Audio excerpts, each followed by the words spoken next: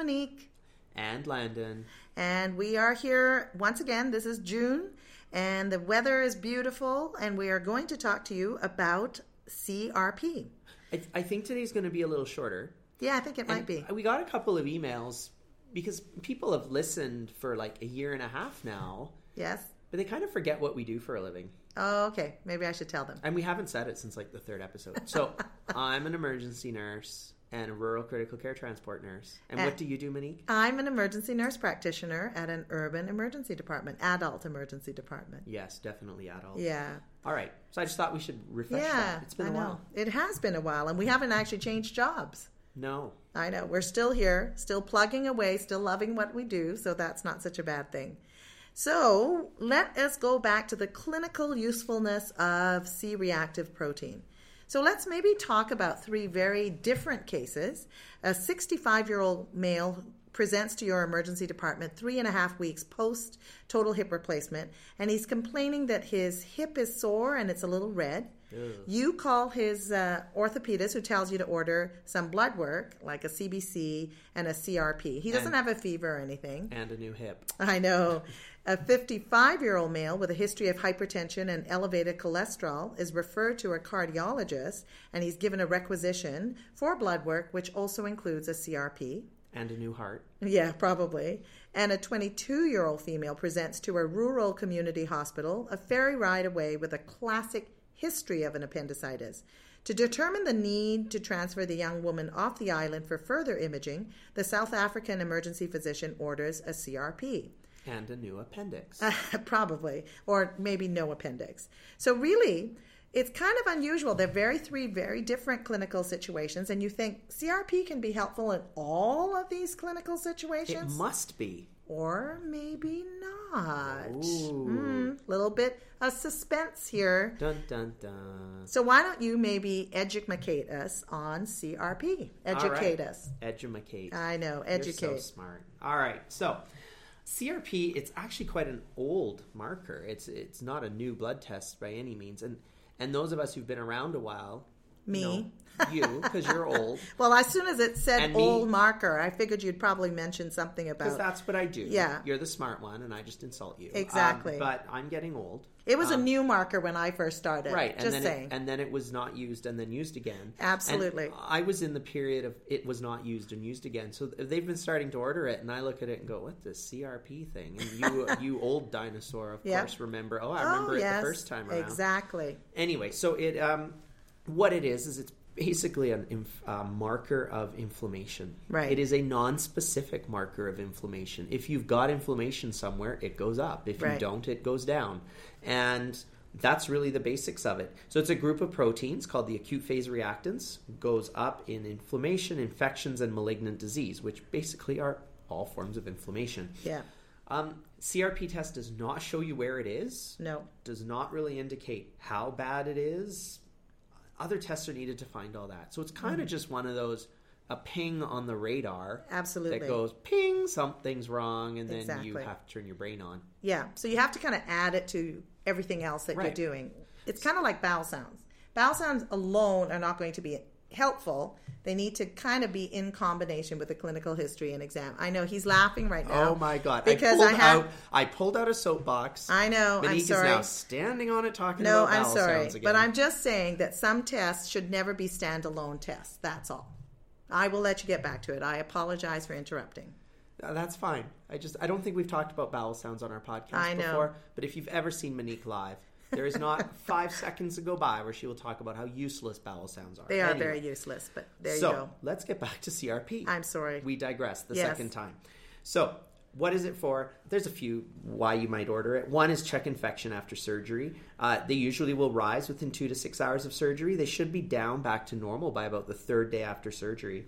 And if they stay elevated, an infection may be present. So that's where a lot of general orthopedic surgeons may use it just to give, is there some background radiation here of infection? Yeah, right? Exactly. It may be used to identify and keep track of infections that cause inflammation. So some cancers, lymphoma, immune diseases, lupus, rheumatoid arthritis, that kind of thing. They may just monitor it to see is it going up, coming back to baseline, that kind of thing. Exactly. As an indicator, not usually an emergency department use. And we may check to see how well treatment is working. for cancer or an infection. They go up quickly, but they become normal quickly if you're responding to treatment. Right. So, it's a form of inflammation. It's a marker of inflammation. So what else do we do that causes inflammation? I don't know, running up 20 flights of stairs. Yeah. Have a little cough or a cold. So again, it's totally non-specific. I go to the gym, just exercise, my CRP might be up. Absolutely. Have an infection. People with an IUD. That would be women. Not people in general, women who have an IUD in place. Well, that's because you're a nurse practitioner. You're much smarter than me, lowly It's not RN. just people. Stop it. We are both complementary team members in the care of our patients. I just don't know the difference between boys and girls. Yeah, I guess. And, excuse me, if you're pregnant. Right. If women are pregnant. Right. Did I get that one right? Yeah, a bit. And the last one is if you're overweight. You may just have all the time. Your body's chronically inflamed. Yeah. And you are working hard to move blood around and that kind of stuff. Absolutely. So why don't you get back to those cases and will. Educate me, who doesn't know the difference between boys and girls? No, I'm just teasing you. So back to those clinical cases, the post-op total hip replacement. So studies have been done that look at CRP post-op uncomplicated orthopedic surgeries. And what they found was that CRP is elevated after surgery, peaks at day 3, then decreases till it's normal on day 21. Studies concluded that CRP could be used as an early detection of post-op infections. Because it decreases quite predictably and rapidly, if the decrease is interrupted with a sudden increasing CRP or a persistent elevated CRP, then we can kind of confirm that an infectious process is occurring. So it could determine the need for antibiotics. Keep in mind that we are also looking at the clinical picture of the patient, fever, wound drainage, etc. Right. By the way, just as a FYI, on the website, we will actually put the links to some of these studies if anyone is interested in more reading. Now, the second one, we were talking about the coronary artery disease risks. While this is not a study you see often in the emergency department to evaluate coronary artery disease risk, it is interesting as we certainly see patients with CAD. This is a specific CRP, though. It's called a HS-CRP, which is a high sensitivity CRP. So that's like we'd order it differently? Yeah, kind of? you would, yeah.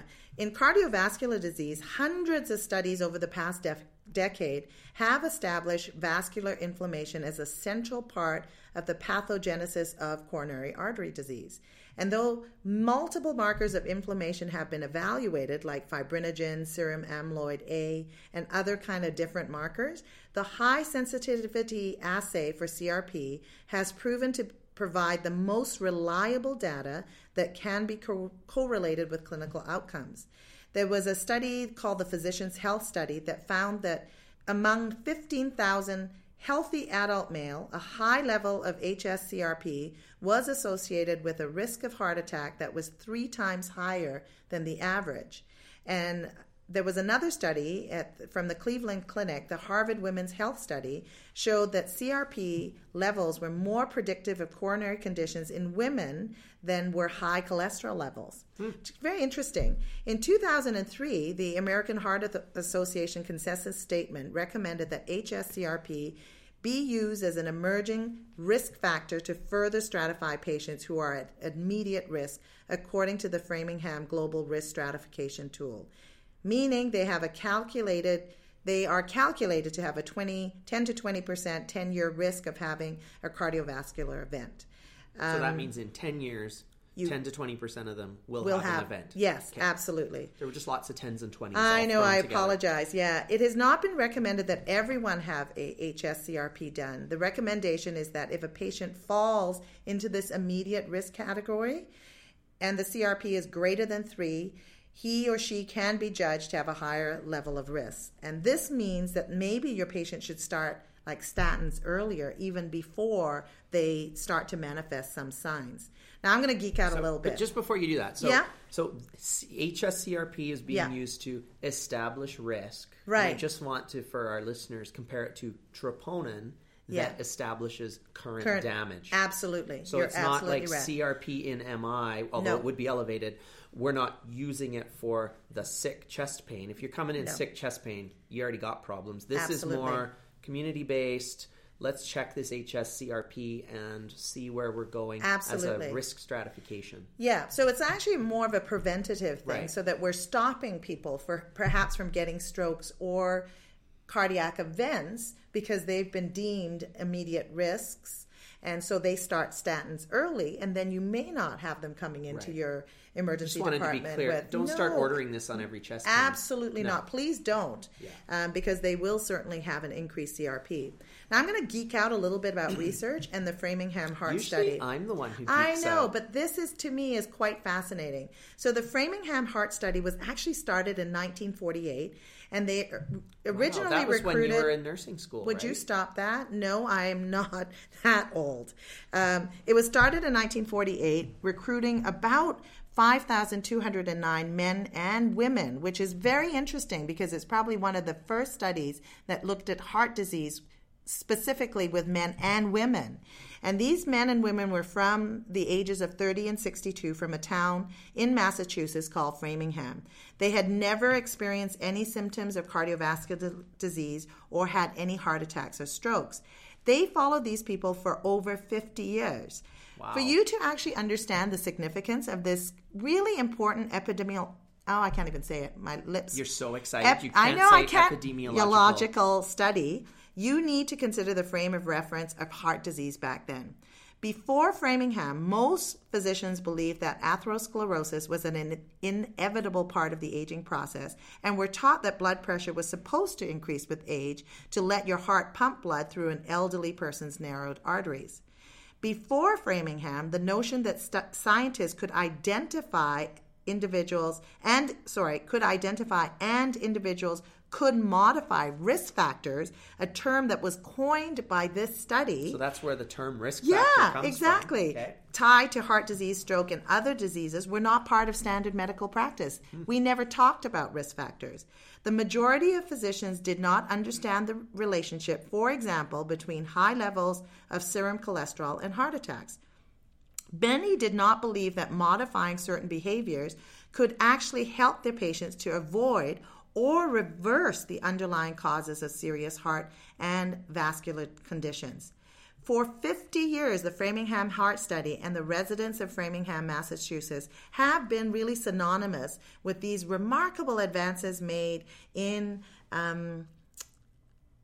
prevention of heart disease. Yeah, absolutely. And actually, currently, the National Lung, Heart, and Brain Institution, who originally did the study, still exists, and they're still recruiting and following cohorts from Framingham.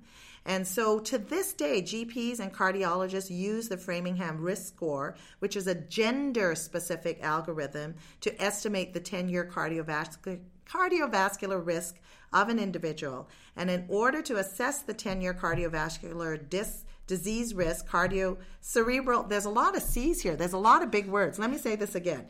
In order to assess the 10-year cardiovascular disease risk, cerebrovascular events, peripheral artery disease, and heart failure was subsequently added as disease outcomes for the 2008 Framingham Risk Score on top of coronary artery disease. Oh my God, I thought you were going to hurt yourself. I know. My tongue actually hurt a little bit. Mm-hmm. I know.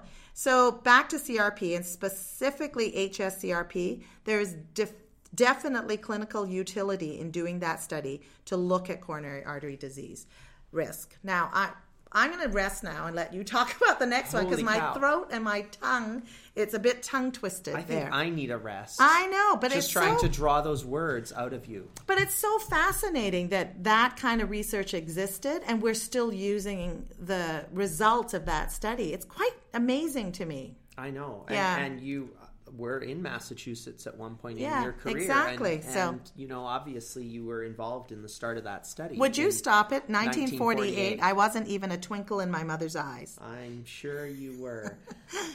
All right, then. Moving on. Case number 3, that was that 22-year-old lady who was being treated by the South African EP, and they use CRP in South Africa. Well, they do because a lot of times it's difficult to transport patients. Absolutely. To And this lady's in a rural community hospital, a ferry ride away from a CT scanner or MRI. Is this going to be a useful measure? So appendectomy, it's one of the most common surgical procedures. we've got lab tests, imaging studies to improve the accuracy of diagnosis, but the negative surgical rate, meaning we did surgery and you didn't have appendicitis, is still 15 to 30%. That's kind of big. It's kind of big, right? Now, there's been several studies that have looked at white blood cell count and CRP to aid in the diagnosis of appendicitis, or at least rule it out. May not rule it in, but cannot rule it out. Yeah. One study said that if patients had a normal white cell count, normal CRP, that they were unlikely to have appendicitis.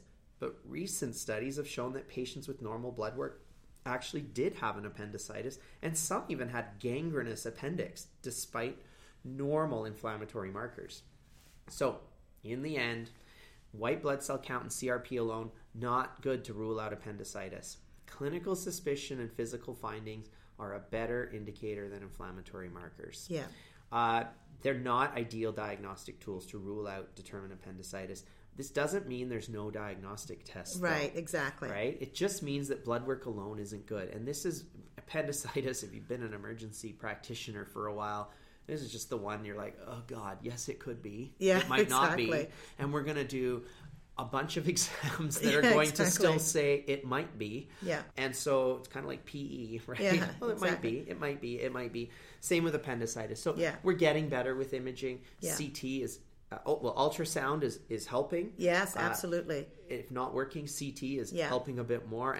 And where we work, we're starting to use MRI to diagnose appendicitis. Especially in younger people, with radiation kind of concerns. Yeah. So it's not to say that there is no way to diagnose this. No. Blood work alone isn't good. And if you have a clinical suspicion, you need to advocate for your patient and say, no, we need to do an ultrasound. Absolutely. At least start there and move them along the diagnostic imaging road. Yeah. And we often say this, don't we? The burden of proof is not the patient's to prove to us they have an appendicitis. It's really our job to prove to them that they do or do not. Absolutely. Yeah.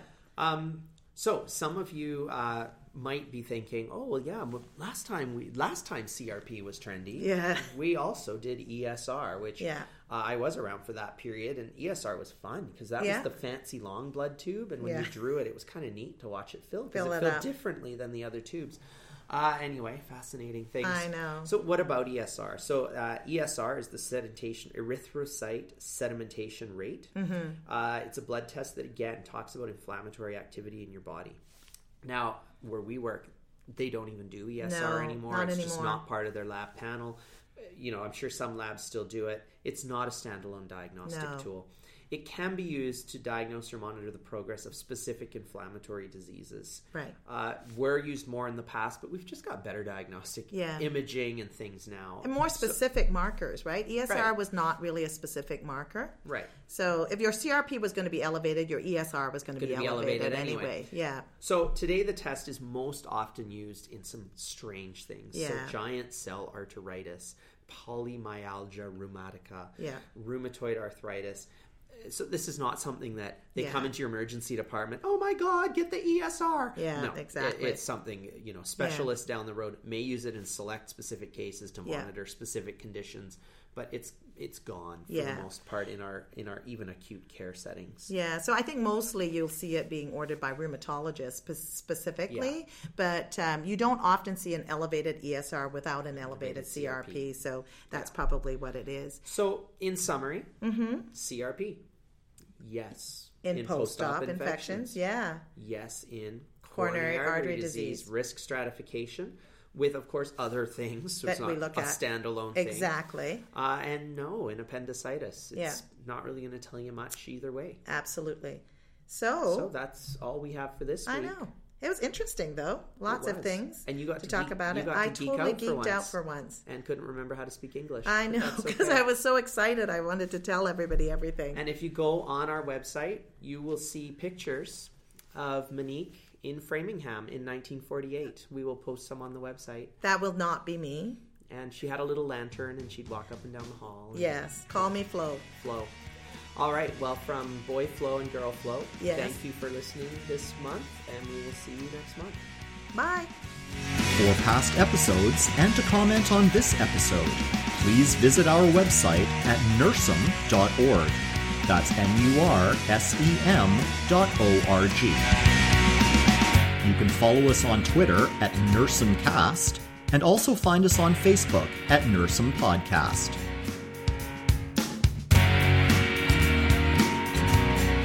We look forward to your comments and suggestions for future episodes. Remember, before incorporating anything new into your work, ensure you are supported by your own scope of practice, workplace policies, and your own knowledge and comfort. The NERSUM podcast is brought to you by PRN Education. www.prneducation.ca